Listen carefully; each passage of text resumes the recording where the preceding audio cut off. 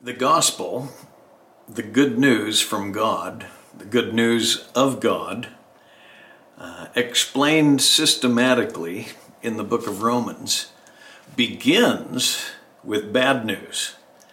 We're not really ready for the good news until we experience or realize the bad news, and that is that we have sinned. And though we knew God, we didn't want to honor God as God. And the first chapter of Romans says we exchanged the truth of God for a lie.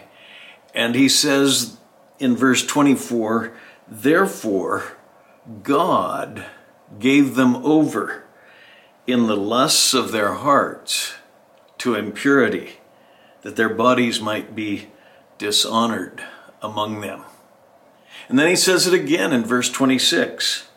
For this reason, God gave them over to degrading passions. For their women exchanged the natural function for that which is unnatural. And in the same way, the men also abandoned the natural function of the woman and burned in their desire for one another. Men with men, committing indecent acts and receiving in their own persons the due penalty of their error. And then for the third time, he states this phrase, just as they did not see fit to acknowledge God any longer, they didn't want God in their minds, God gave them over. 3 times he says it. God gives men what they lust for, what they want. As they turn away from him, as they exchange the truth of God for a lie, 3 times he says, God gave them over. God gave them over. And he's speaking about the whole race. It's a sobering beginning to the gospel.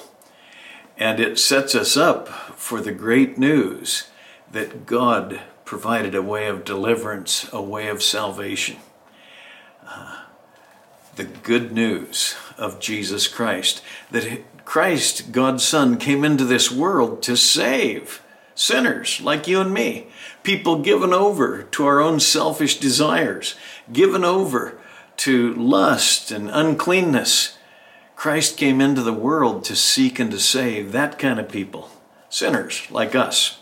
So when we share the gospel, we must not minimize the bad news. It makes the good news all the better.